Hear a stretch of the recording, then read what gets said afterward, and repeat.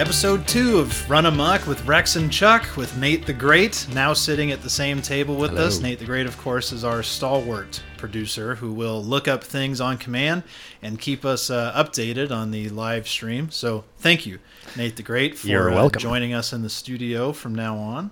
Yeah. Thanks for being willing to take this on with us. I, of course, again, am Chuck, my fearless teammate, Rex. What's up? So today we've come together to coalesce around one central question. That question is just why church? Why be part of a church? Why have the church? If you're not in a church now, why should you be a part of one? If you're in one, why should you stay in it? What should you be doing in it? Mm-hmm. What do you stand to gain from being part of a church? Is there a theological reason to even be in one?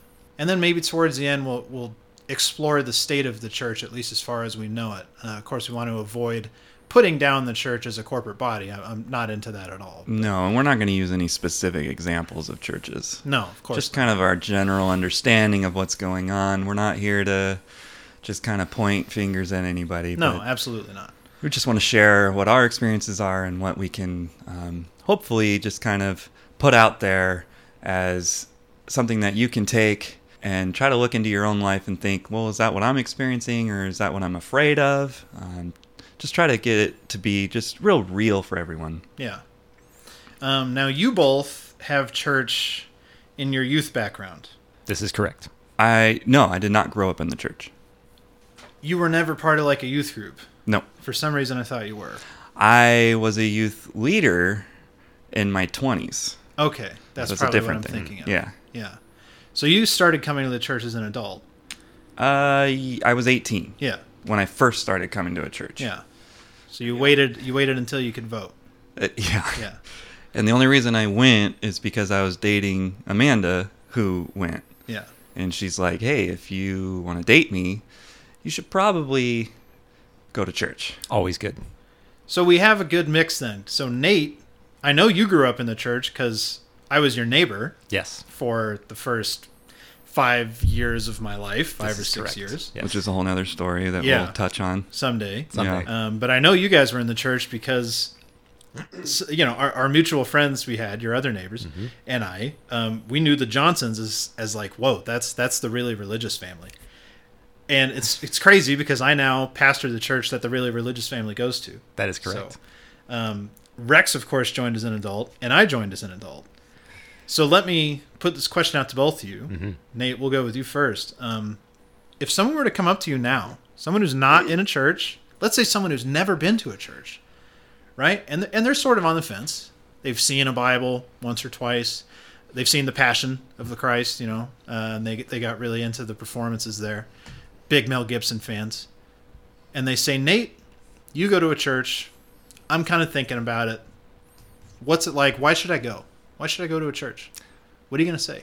Well, there's a lot of good things about it. I mean, there is a little bit of a hesitation, I feel like, from some people who see a church as organized religion, and that has a bad, association in their mind for some reason, whether it's a past experience or some just built-in prejudice. But I don't see it that way. For me, it's a place of peace, of comfort, support. It's nice to have a sort of a large secondary extended family, if you will, who you can count on for support and to hold you accountable if you need to be held accountable for certain things, to help you along just with life, and not to discount everything else, because it's important for your faith and it's important for growing in your faith. But there is also a very good, I would say, social aspect of it, which is you become part of something that it's like another circle of friends or and family, I guess. And it's, like I said, it's something that you can count on, that is not going to go away or just, leave you by the wayside just because, something, you have some troubles in your life or something. I guess, I don't know if that answered the whole question, but that's at least some thoughts on it. We're tracking in all the right directions here. So you see a huge social benefit from it. Mm-hmm. You mentioned it gives you access, let's say, to a whole new circle of people that you could consider family. having grown up in it, I'm sure there's all kinds of activities that you got to be a part of, Yes. that are unique to the church, things that you would not be able to do outside of a church context. Mm-hmm. Hume Lake, for instance. I don't know if you ever went, but I that would did be an not. example of that. Yeah, The but there were youth- other youth events, retreats, camps, etc. Yeah. Not Hume Lake specifically. I don't know why. It might have been earlier at that point in that particular church's lifespan. They might not have been able to afford it, or might not have heard of it. But Yeah, it's not Yeah. a cheap camp. We No, did other it's not. things. Yeah, and there's all kinds of... Yeah. A lot of churches don't go just because they can't get spots. Yes. There's only 10 weeks in the summer camp. They can only take so many kids, on and on and on. But, it is a locked business, shall we say. So, Rex, sort of the same question, man. If someone were to come up to you and they're saying, hey, man, I saw The Passion. I know a thing or two about Jesus. I've heard of him. Right. I'm not sure if it's true he resurrected, but, there's a church in my neighborhood, and they seem like nice folks, but, I don't know. I'm thinking about it. Why should I go? You're part of a church, right? Why should I Right. go? Well, I mean, I don't want to just say everything that Nate just said, but I think he's right on it with the sense of community that you can get in a church. That is, to me, what drew me into the church. When I first started going, I went because Amanda, but what really finally made me realize that, oh wait, God is real, was through being in a small group. Meeting in a home with, I think it's like 10 people. We were all in our early 20s when I started going to small groups or life groups. And they were so welcoming to having me there. And they all knew I wasn't a believer yet, but they wanted me to be there. They were encouraging. They never pressured me, but they loved on me in a way that I had never really experienced. Especially outside of my own family. I never actually believed that people could care like that for somebody else. I kind of just grew up with the notion that everybody's just out for themselves. And if you allow yourself to be kind of tricked into joining something or going to some group or going to a church that they were going to take advantage of you in that setting. It just kind of opened my eyes to what community can be like.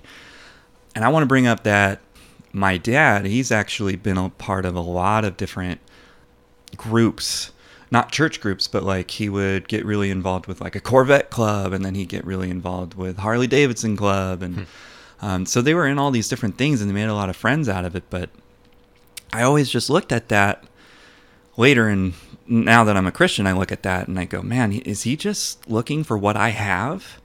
He's just trying to find a sense of belonging. Yeah. Which I really get. You got to find the right church for you. I'm not going to say that every church is going to be a perfect fit for everyone. Yeah, absolutely not.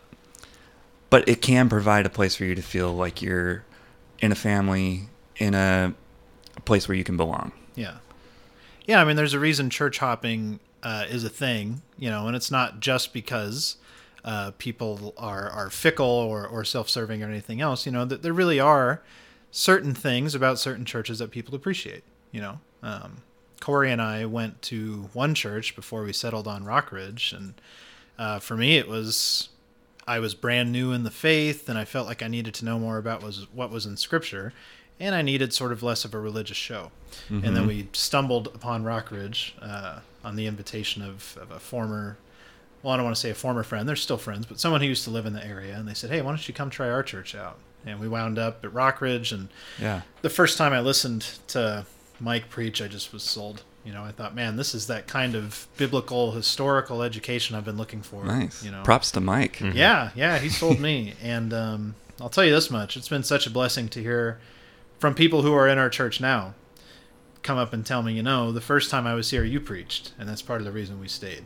That's awesome. Yeah. Who said that? Came back. No, don't tell me. Nobody needs to know.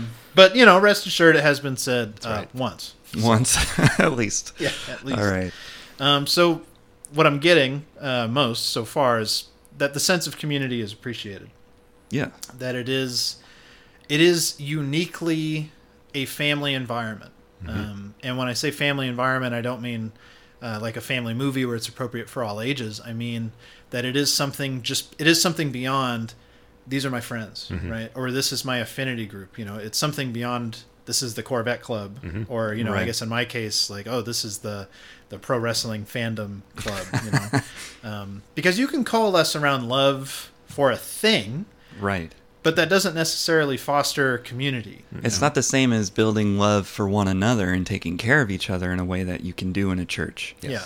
I guess you could do that in other places, but a church is really kind of designed to that end. Yeah, I mean, you could, and I'm sure that does happen in affinity groups like car clubs or fan clubs of whatever art, let's say.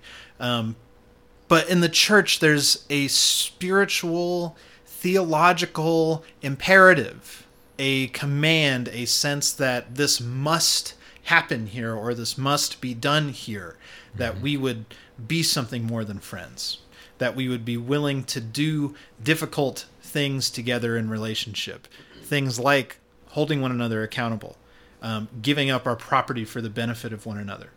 Stuff like you would see in Acts or Paul's epistles, where these people are clearly intimate with one another on a level that goes beyond friendship, on a level that really we would define as these are brothers in the faith. Right. Yeah. They give each other access and permission to do things that are so far beyond what we would consider in the Western world to be friendship. It's Right. the only place, the only group, the only organization where we feel like we are beholden to God to foster that kind of community. A Corvette Club is not. Right. No. They are. I mean, it could be a really cool Corvette Club that's could. also serving God, one another, and driving sweet cars. I feel like that's an Yeah. idea waiting to happen. Yeah, let's start it. It may have already happened. Oh, Probably. well, let's start another one. Yeah. Just so I can have an excuse to go out and spend money I don't have and buy a Corvette. Can we start the wrestling club instead? Nah, nobody likes wrestling. Oh, well, Except for you and Wah, Georgina. wah, wah. that's fine. So yeah, there is something unique about church community, and that is defined by the presence of God there Yeah. and the role of the Spirit. We have this imperative to be a unique community that nobody else has. What do you think are some of the most important roles the church plays in society right now? Oh. Why does society need us as the church? Well, I don't think society would say they need us. I'm going to stipulate that real quick.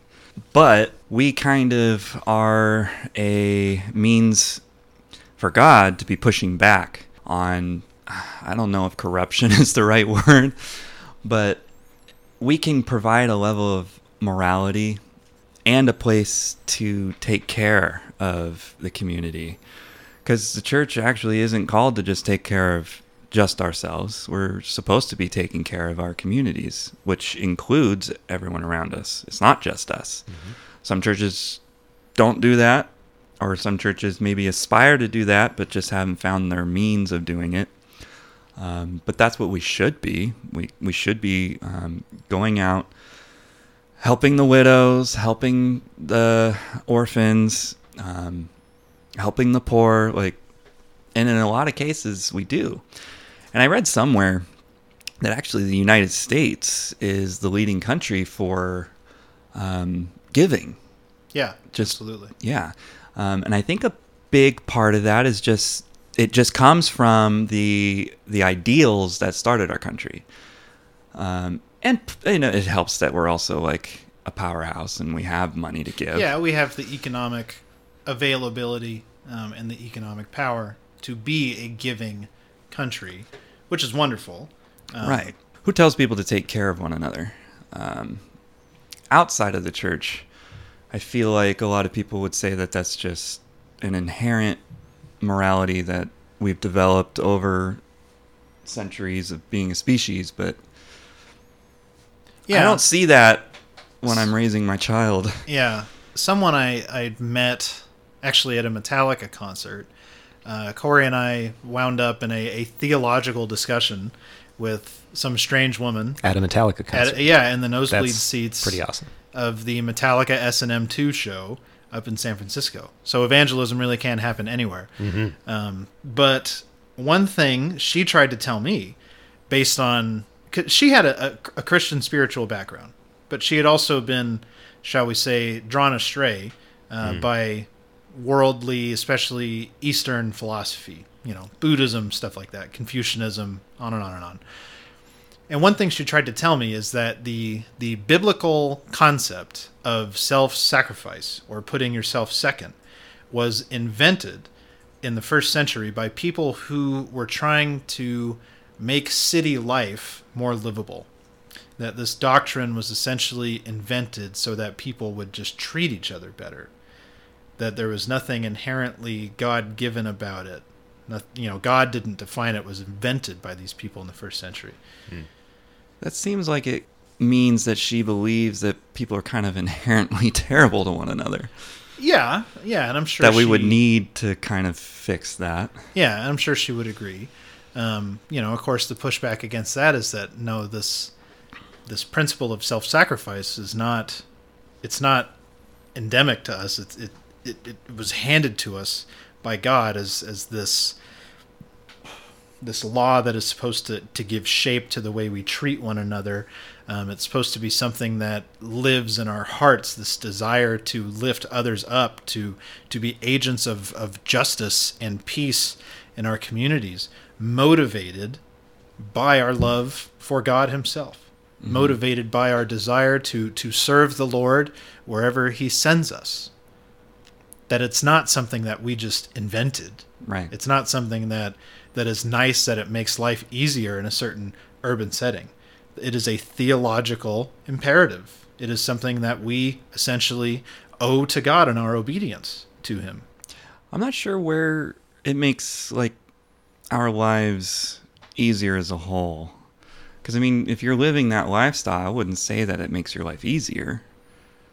It may not make your life easier, but it makes the life of the community better, I suppose, when people approach one another with this ethic of I'm going to sacrifice so that you may have a better time, a better life, more things, so that you can be taken care of. Does that make sense? Yeah, that makes sense. Yeah. Now, you mentioned, one of the things you mentioned was that society needs the church because we are sort of this moral agent in the community. Let's be real. There are moral failures within the church, probably at the same rate that there are moral failures outside the church. Right. Yeah. I guess the key difference is that we have a central authoritative guide for how we would define a moral failure, one that we believe is given to us by God, and that we are uniquely a community that says we admit and are open about our status as sinners. We are freely admitting that we do not live up to the moral standard, let's say, set forth by Scripture, by our Christian ethics, that we are in need of grace, but that there's nothing, because we are openly admitting it, there's nothing necessarily hypocritical about it. So when we say we're a moral agent, I guess what we mean is not that we are the moral betters of our community, but that we are a community that strives to bring a system of ethics into the community, a system of morality into the community that is defined by God and communicated in Scripture, shaped by the Spirit, communicated to us spiritually. One that does send us out to edify others, to stand up for justice, to make sure hungry people get fed, to make sure the naked are clothed, prisoners are visited, things like that.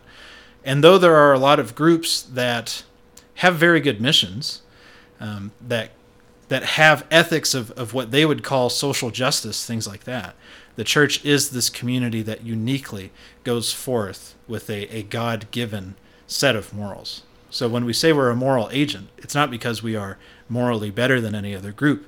It's because we are doing our best to take our morals, take them outside the walls of the church, and live them out in our communities. Now, when you say we are doing our best, I don't know that we can say that as a blanket statement for the church.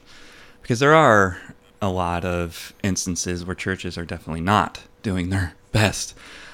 And in fact, are really messing things up. They're really hurting their communities, which is really unfortunate that has to be the way it is. But as you said, we are still people. Every group of people is going to have that bad egg, so to speak. When we as a church fall off course and do more damage than good, or do damage to our communities, there's more than just that initial hurt, because now you've got a lot of people looking at that and saying, I don't want anything to do with that, because now they've looked at that one individual and labeled the whole church is like that individual. Yeah. That's something that has been a part of the Christian public life since the first century. Go back through the epistles. Galatians is the first one that comes to mind, but it is so present in Acts and present in other letters that Paul wrote. This call to live in a uniquely Christian way in public life. So in Galatians, for instance, he is telling the people in that town, the people in that Christian community, do your work joyfully. When you're in public life, have an attitude of joy. Mm-hmm. Don't grumble about the work that you have to do. Don't let people accuse you of being bitter or angry or unsatisfied. Radiate joy wherever you go. And he actually tells them through that people will be brought to wisdom. And of course, wisdom, as Scripture understands it, begins with the knowledge of God.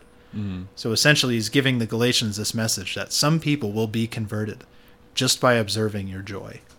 Right. So when you say more damage is done when Christian communities visibly, publicly fail to live up to their ethical, moral imperative, when a Christian community does damage to the community around it, you're right, the effect is tragic. Mm-hmm. Because not only does that damage the community, it damages the perception of the church.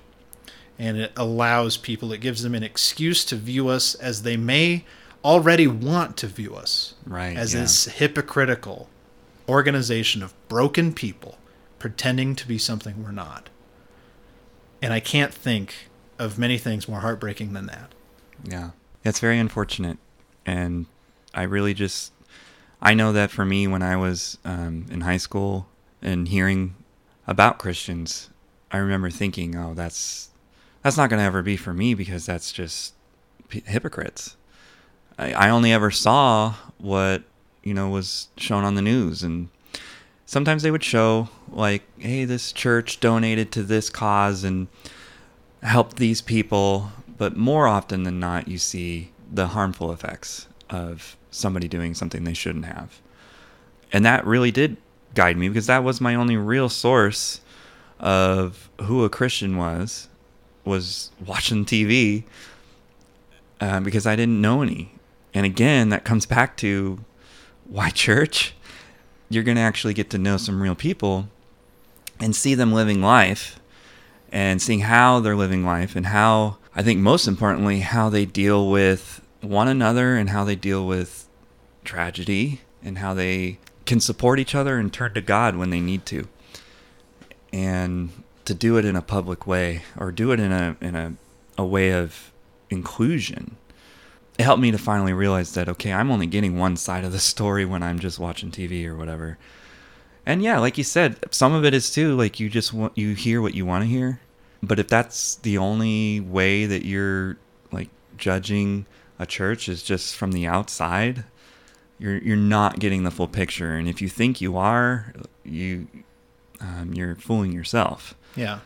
And some people are okay with that. And one day God's going to find you, and maybe he'll have to be a little bit more extreme with getting you into a church. But hopefully he does. I pray that he will get you into a church, because you need it, even if you don't realize you need it. And you will find joy there. There's just so much that you can get out of it. And then there's also the joy of what you can put into it, which is a whole nother level, which once I started doing ministry, I discovered all that I was getting through being in a life group and receiving that kind of like just unquestioned love. Like, you are a human being and we love you. Thank you for being here. I was able to then turn that around and start giving that out. Working with the youth group, working on the worship team, it provides me an outlet to serve others, and I get joy out of that. It's not just, oh, I get to have fun playing guitar and singing. It's also, I get to know that people are benefiting from what I'm doing. I get to play with the team that I have, which is always fun. I work with great people. It's a blessing in my life. So, community has been a huge part of your spiritual experience. The Christian ethic that you really can come as you are and be welcome among Christians, be welcome in the church, has been a huge part of your spiritual experience. Yeah, I mean, I walked in as a very quiet, I don't really want anything to do with this kind of personality and mentality. I probably wore like an Iced Earth shirt because I'm a metalhead. For anyone who doesn't know, Iced Earth is a metal band. Great thrash black metal band. Would you call that accurate? Probably not black metal. No, I wouldn't say black metal. Yeah. Just metal. Yeah. Thrash. American metal. Yeah, I might be trying to get too specific. Yeah, with no, it, you're going too far. But they're really fantastic. For anyone who is hearing this, go ahead and look up an album called The Glorious Burden. You would recommend that one. Yeah. It is not a Christian band, but I still listen to music that I enjoy. We all do. Yeah. We're not perfect people. Yeah, but listening to heavy metal is not necessarily a sign of imperfection. No, either, I mean, there's some Christian metal bands. I mean, I might question just how Christian they are, but they exist. I wanted to revisit your experience of Christian community just for a moment, because I don't want to miss this chance to encourage those who are listening.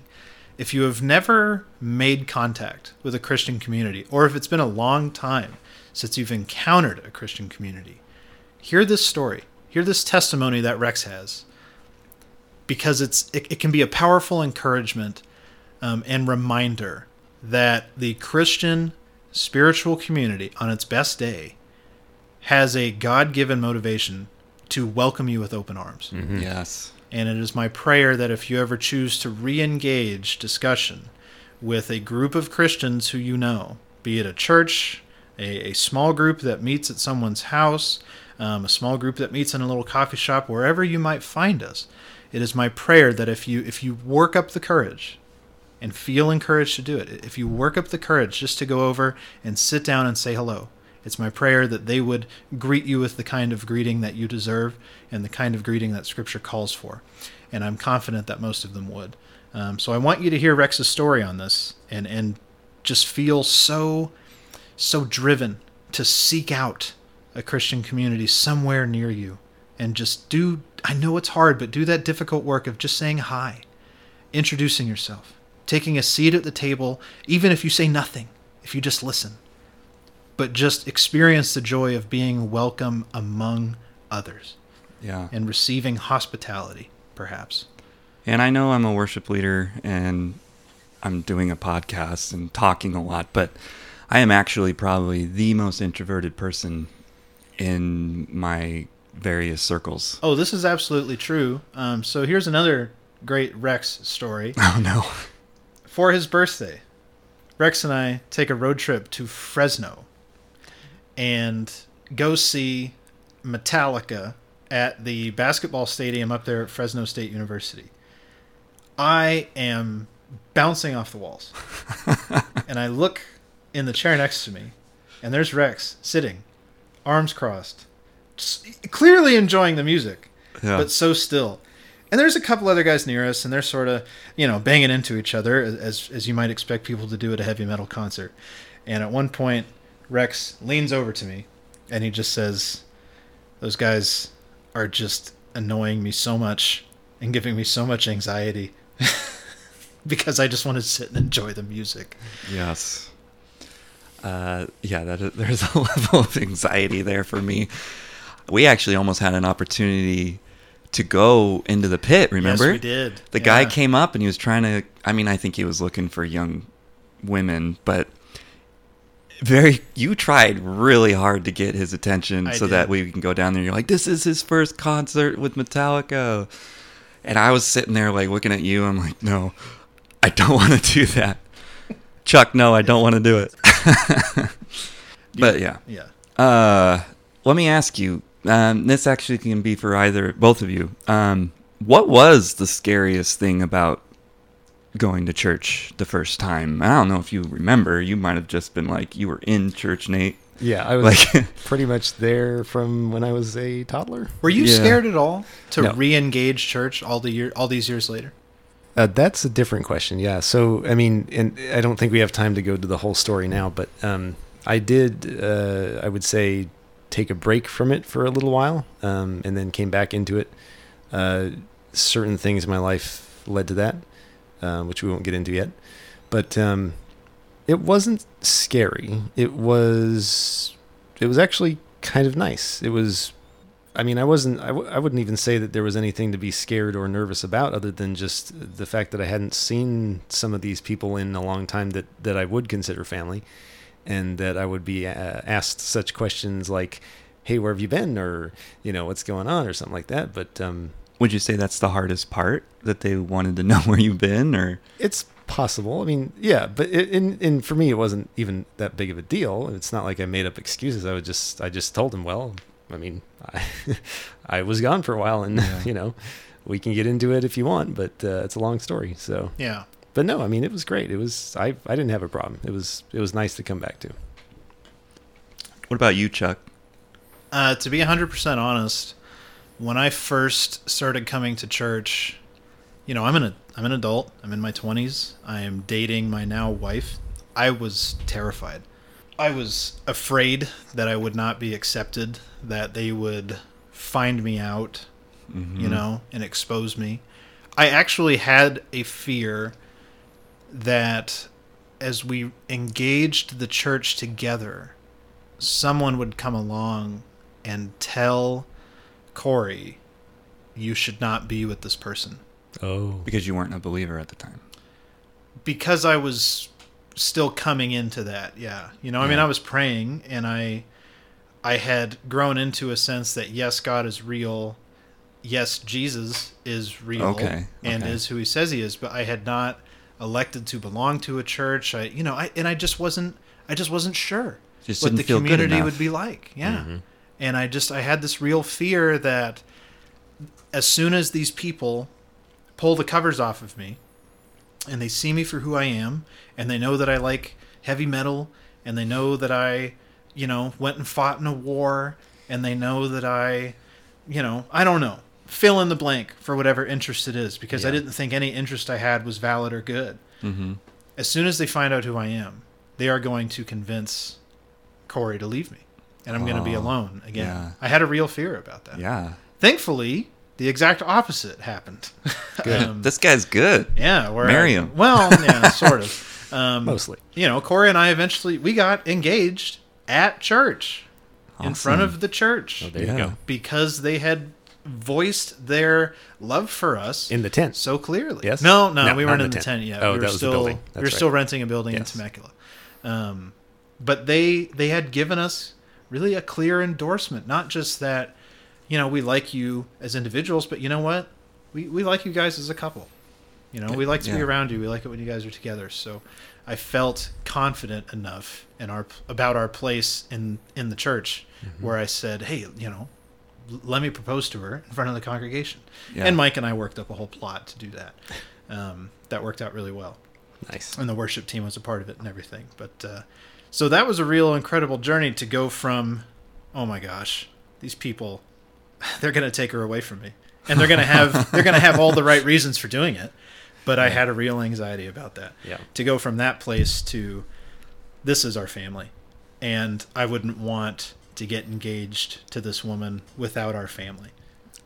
I don't know if I just had like a skewed level of confidence. I didn't think anybody was going to take Amanda from me, but I definitely had that feeling of, I'm an imposter here. Well, Like, we're going to get into that in another episode, I think. sure, yeah. Yeah, For sure. We can, Because that's an interesting topic. because there's still a latent sense of that sometimes, Right. isn't there?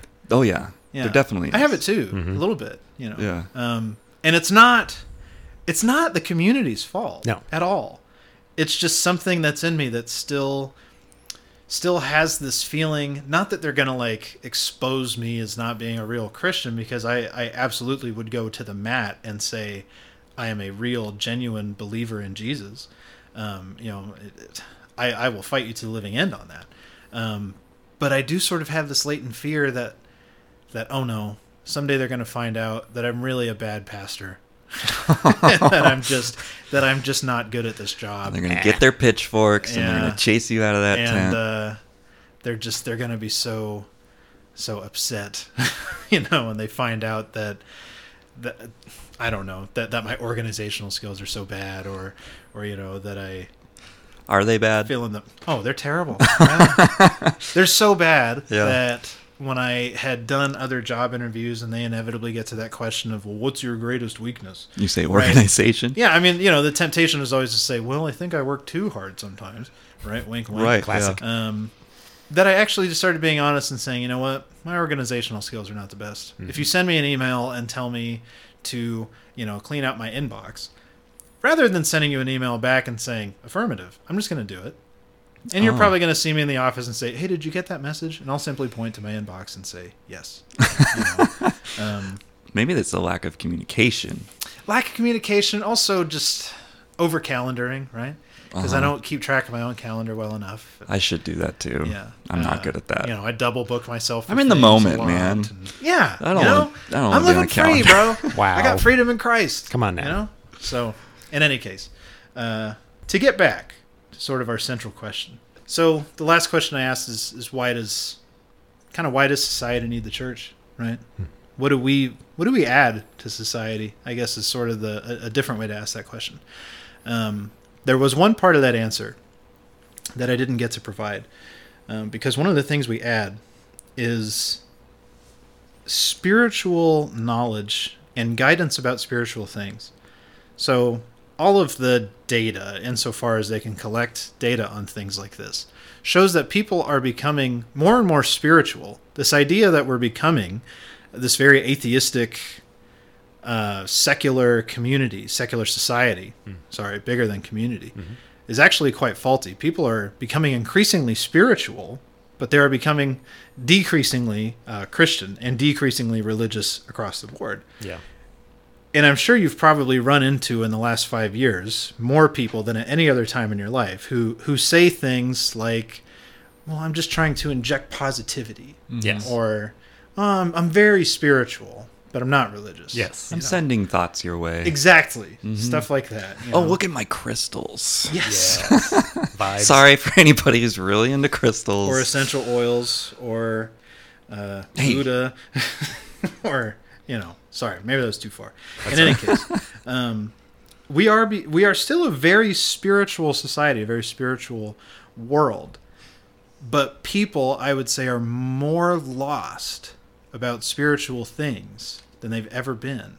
It would almost be, I don't want to say preferable if it was a more atheistic world, but there is just so much more confusion about the spiritual world because there's not definitive authoritative teaching taking place in most people's lives as they seek after spirituality. So what they end up with is sort of this mishmash of Eastern wisdom and spirituality, stuff like, crystals. And of course, good spirituality must smell good, so they get essential oils in there and things like that. And don't forget to head out to Sedona where there's a nice vortex. Of course. Yeah. Right?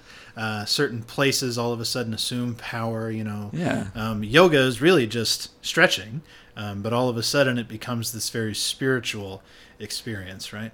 And I think one thing the church can and should really add to society is that we are a place, a community that you can come and join to receive real authoritative guidance from ancient texts and modern interpretations about spirituality and about spiritual things. Yeah. So if you are out there and you're a person who would raise your hand and say, well, of course I'm very spiritual, and I think a lot about the invisible realms and a lot about spiritual things, reach out to a church and see what the Christian view on spirituality is, because it is grounded in so much more than you probably assume it is. Yes. we exist as this agent that can have a powerful teaching role in people's lives to ground them in spirituality and grow them up in it. To give people real spiritual direction when it's so desperately needed, so that they don't end up with this very loose idea of spirituality as just being sort of positive energy or injecting positivity into the world. Because, by the way, who gets to define positivity? Yeah. Wasn't L. Ron Hubbard just doing his best to inject positivity? Well, into we the all world? get to define our own positivity, our own reality, and just be happy, good people. This was sarcasm, folks. Yeah, this is Yeah. sarcasm. Just in case you were wondering. Rex is being very facetious. He is illustrating. Don't use words like facetious around me. I don't know what it You means. knew what you were getting into when you asked me to do a podcast. That's true. This is- I yeah. know. Very accurate. I'm starting to regret it. So is the audience. In any case, that's the kind of attitude and orientation towards spirituality that a lot of people will end up with no influence from the church. We can be, for so many, a grounding force when it comes to their spirituality, because we do teach from texts that are authoritative. We do have real inspired words from the God of the universe, and if you are truly about spirituality and exploring spiritual things, and you really are this free thinking journeyman in the spiritual world, then you should be open to what the Christian message has to say. We are one of the most ancient spiritual communities in the world, Yeah. roughly 2,000 years old at this point. Yeah. So we should have some validity in your spiritual journey. Yeah. Yeah, there does seem to be like a shift now where people are trying to define their own spirituality instead of finding it in a church. Because I think we're coming out of this very legalistic background for a lot of people, but we're coming out of like having an authority over you.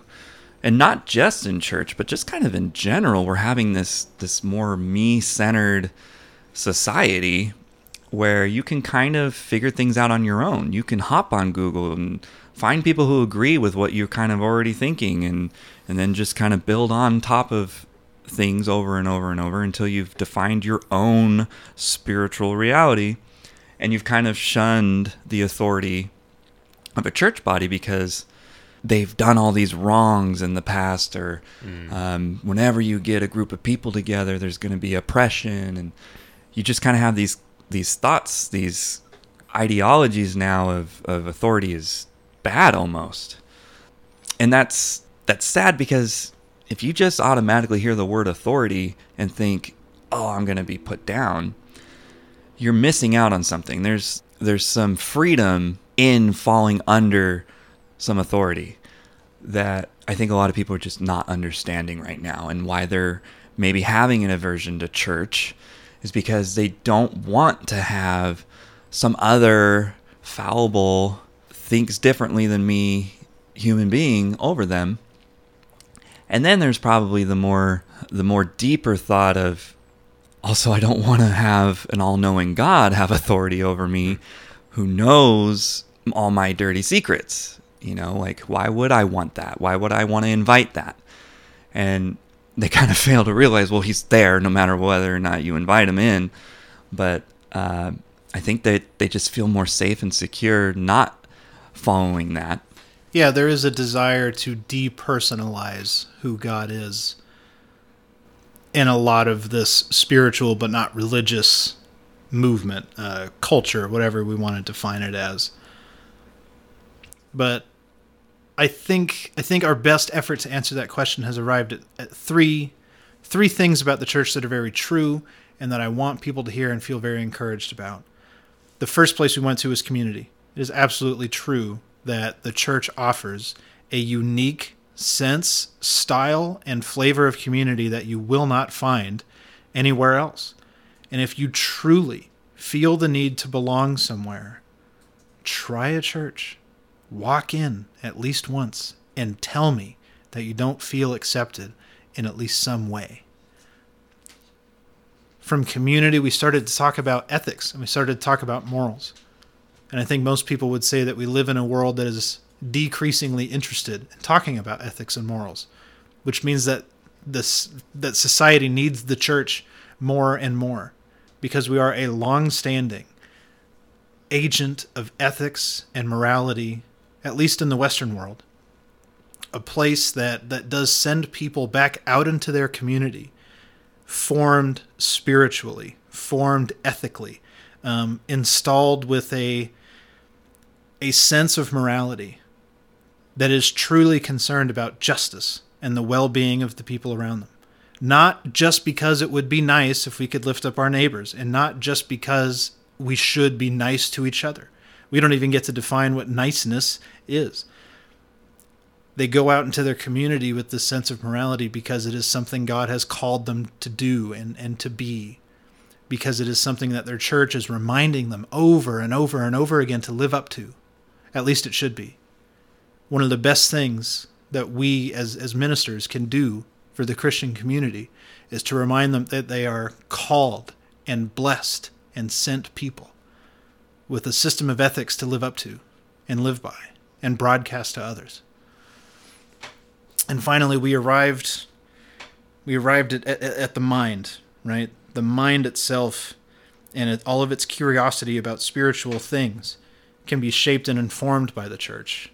And if you are truly concerned with spirituality, the most secular definition that we could have for Jesus is simply to say he is one of the greatest spiritual teachers of all time, the greatest spiritual teacher of all time, that disregards his divinity and the sonship of God that we know he has.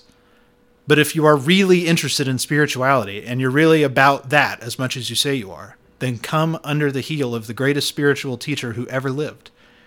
How do you do that? Well, you crack open a Bible. You start with Matthew. You go to Mark. Then you go to Luke, and then you go to John. And then you start reading the stuff that the people who met Jesus and who sat with him wrote. The people who were shaped by his teachings, you start to see the things that they wrote. 1st, 2nd, 3rd John, Revelation. You get into Paul's life, a man who encountered Jesus in an entirely different way and was taken out of a community that attacked the church and became one of its greatest servants.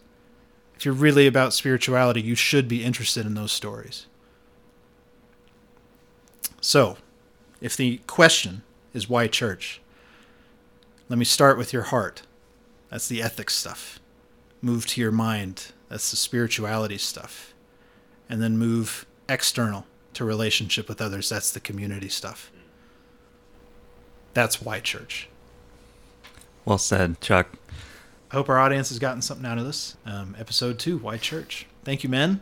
Thank you, listeners. We will see you next time. Good night. This has been Run Amok with Rex and Chuck. And producer Nate. Thank you.